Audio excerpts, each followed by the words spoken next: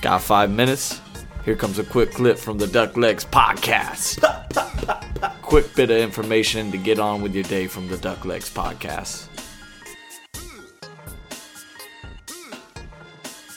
Welcome to the Duck Legs. The biggest thing, I think, a big mistake that I see with athletes that are injured, because we're all going to get hurt at some point. You know, when you're chasing performance, that's just what happens. Being able to prevent injury is just it's not possible. And so, you know, we know things are going to happen. It's mitigating, it's minimizing the risk, and then mitigating the, I guess, you know, the downside when it does happen. And so you bring up a great point. When you're injured, it's not necessarily the best thing to take time completely off doing absolutely nothing. You know, maybe for like a couple days, you tone it back or a week or something. But, you know, you'll hear people say, oh, I tweaked my back on that deadlift. And then I just took like 4 to 6 weeks completely off just to make sure everything heals. The upside to that is that, yeah, sure, Mother Nature's going to do her thing. All the tissues are going to have time to heal. That, you know, at the cellular level, everything's going to get put back together. But over that 4 to 6 weeks, you've now become deconditioned. Mm-hmm. And most of what people do is they feel better, you know, because things are healed and they don't feel pain anymore. So like, oh, I must be back. And they try to jump into the same amount of volume that they were doing before, but they've deconditioned themselves, and then they get hurt again, and they wonder why. And so the connections aren't there. It's like you lost fitness. That does, just because you don't feel pain, just because the tissues are put back together, doesn't mean that they have the adaptability to withstand the volume. So the point is, when you're hurt, try to find something that you can train. It's exactly what you said, Amir.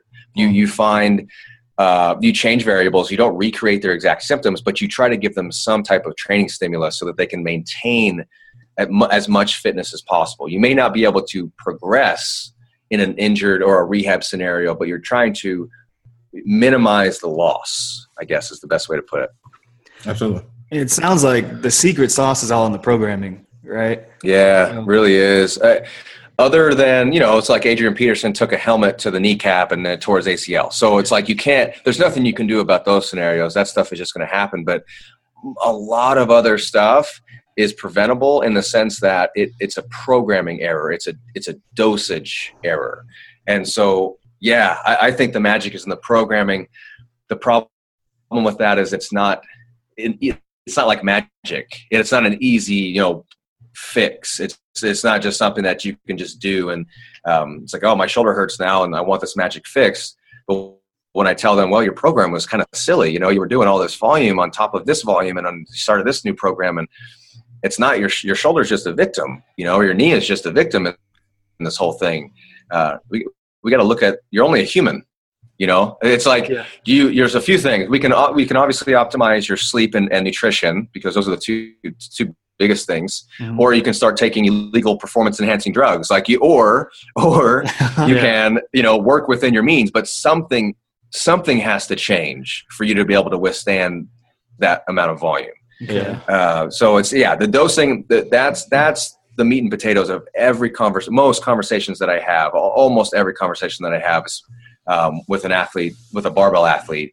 And then we'll talk about, okay, what can we do to maybe hone in shoulder mobility, or what can we do to get your hip a little stronger, more mobile with deep flexion. Like that stuff becomes secondary only when we have addressed training, you know, the programming in general.